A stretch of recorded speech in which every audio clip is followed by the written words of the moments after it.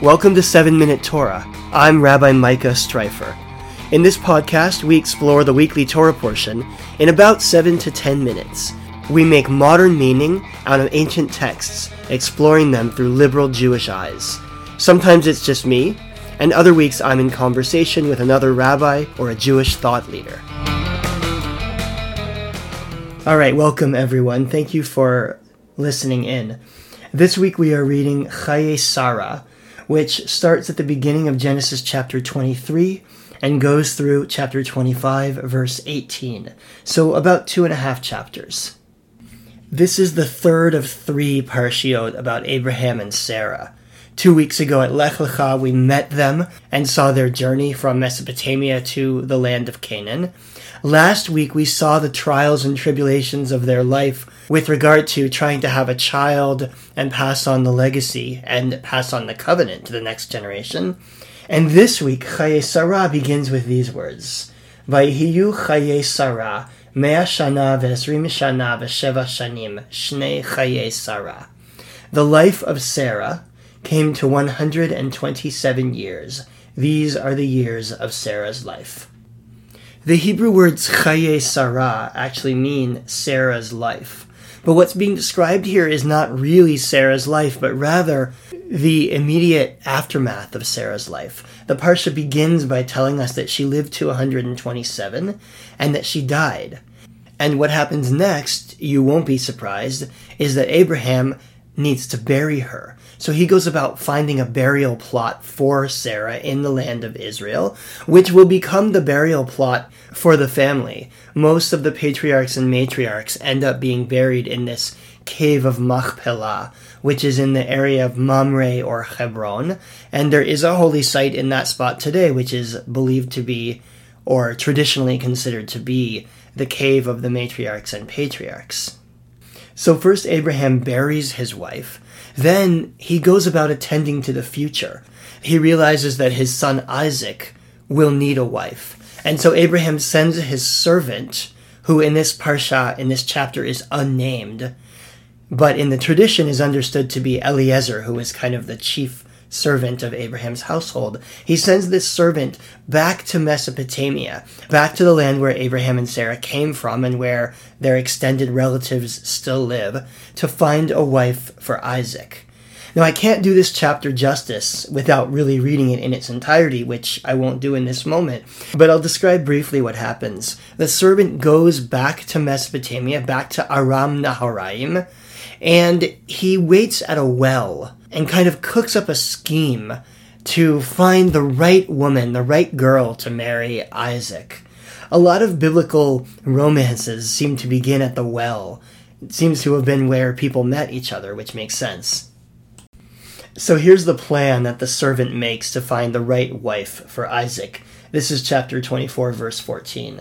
He says, "Let the maiden to whom I say, 'Please lower your jar that I may drink,' and who replies, 'Drink, and I will also water your camels,' let her be the one whom you, God, have decreed for your servant Isaac."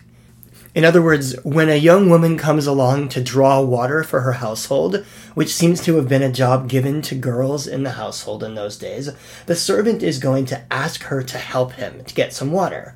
And if she replies, "Sure, and I'll also give some for your camels," then she's the right person for Isaac. Then she's going to be the one that he betroths to his master's son. And serendipitously, as soon as he's finished saying this, Rebecca comes along and does exactly that. Who is Rebecca? The Torah tells us, not for the first time, that Rebecca was born to Bethuel, the son of Milcah, the wife of Abraham's brother Nahor. That's who shows up at the well. She's family, she's kin. This is exactly the right kind of person for Isaac to marry, and of course, she does exactly what the servant had been hoping, which is to generously offer water, not only to him, but also to his camels. So the rest is history. The servant slaps a bracelet on Rebecca's wrists and he goes back to her family's house to negotiate a bride price. And at the end of the parsha, she goes back with him to meet Isaac, who will be her husband, and of course she will grow up to be the matriarch of the Jewish people. So it's interesting. What we have here is, in some ways, a parsha that's very much about women and their contributions to the line of the patriarchs and matriarchs. It begins with Sarah and her death, and Abraham's efforts to go about burying her, and it continues with the arrival of Rebekah on the scene and ultimately her marriage to Isaac. And we can see why these would be important stories. I mean, these are the stories of how the covenant gets passed on from generation to generation, the stories of how the Jewish people came to be. And these women play pivotal roles. Sarah is the mother of all Israel, and Rebekah, in the next parsha, will be the one who makes sure that her son Jacob will procure the blessing and the birthright so that the covenant can pass through him. These women are crucial to the story. They're crucial to the very existence of Israel, of the Jewish people. But one thing that we can be aware of, or that I'm aware of as I read this, is that we're not really reading their stories. We're reading stories about them, about Sarah and Rebekah, and later Rachel and Leah and Bilhah and Zilpah. But we're not really reading their stories. Which is to say, we're not seeing the stories from their point of view. Here's how Dr. Judith Plaskow puts it. I've quoted her before on this podcast. She's a longtime professor at Manhattan College and considered one of the important voices in Jewish feminist thought. And Dr. Plaskow writes in her book, Standing Again at Sinai, that, quote, "The Jewish feminist faces all the same problems as any feminist trying to recover women's experience. Both her sources and the historians who have gone before her record male activities and male deeds in accounts ordered by male values. What we know of women's past are those things men considered it significant to remember, seen and interpreted through a value system that places men at the center." End quote. I think Dr. Plaskow's point applies directly here.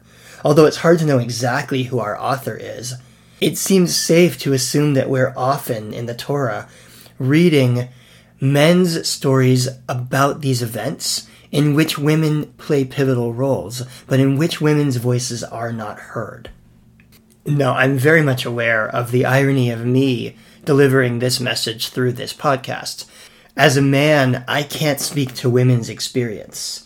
What I can do is to listen and to raise questions. And I think this parsha raises all kinds of interesting questions that are worth asking about the experiences of the women that we're reading about. What was the end of Sarah's life like? What happened between her and Abraham after he almost sacrificed her only son? Did Rebekah choose to go with the servant? Was she on board? Was she excited to become the wife of Isaac? Was she nervous? What was she feeling? Did Rebekah love Isaac? The Torah tells us that Isaac loved Rebekah. Did she love him back? These are questions that we don't have the answers to. And of course, there may not be answers per se, since these are not historical accounts of historical people. There could be multiple answers to any one of these questions. And that's why the genre of midrash is so important. Now, traditional midrash is also written almost entirely by men, the men of the 3rd through 8th or 9th centuries CE, who tell us what they think the characters in the Torah were experiencing. But more and more, midrash is coming to be written by modern people as well, men and women, people of all genders and all experiences, who wish to give voice to what they believe the experience of these important people in our stories may have been about. One of the most famous examples of this quote-unquote modern midrash is Anita Diamond's novel, The Red Tent, in which she tells the story of not this parsha, but what will happen a few weeks from now, which is to say what we think of as the story of Jacob and his wives, Leah, Rachel, Bilhah, and Zilpah, but she tells it from the point of view of the only named daughter, Dinah. She describes Jacob's camp from a woman's perspective. This week I found a poem that does something similar for the Rebecca story.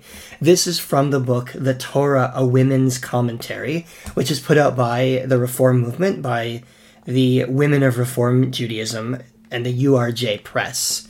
And this poem is by Amy Blank. It's called Rebecca. This is a really interesting poem that casts the story of Rebecca, or at least the moment of Rebecca's departure to go off and marry Isaac, from her own perspective. And I asked my partner Nicole if she would read this poem for us. So here is Rebecca by Amy Blank. Rebecca, Amy Blank. I left home easily, as when the ready seed drops from the tree, carefree, for I knew not what. I stuffed my toys into the saddlebag, braided my hair, and for that dusty journey wore my broidered gown. I chose my camel and set out light-hearted, to enjoy adventure, scarcely a pang as tents and trees of home faded into wilderness. But this I wondered, how would it be fit to ask that awesome man, Abraham's servant, what manner was he to whom I was betrothed? Better to hold the question, I decided. Isaac, after all, was also kinsman. One more, fabulous Abraham's son, and I would be his daughter. Daughter? Sister? Wife? Hardly a difference in my young mind. It's an interesting perspective, right? This is a Rebecca who's young, who doesn't fully know what she's in for, who's clearly not fully choosing this, and yet she's embracing it as an adventure.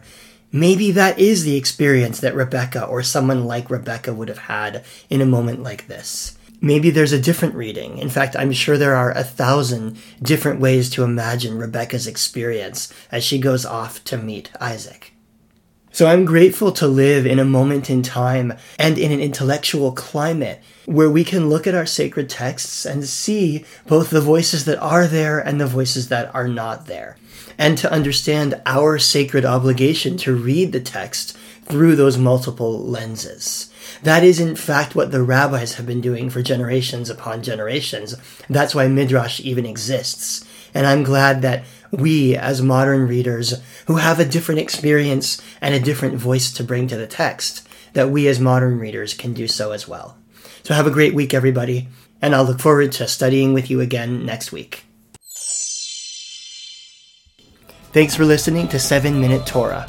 If you enjoy this program, please consider becoming a sponsor at patreon.com/7Minute Torah. To join one of our new weekly Torah study discussions on Zoom, go to micahstreifer.com and click on Torah Study.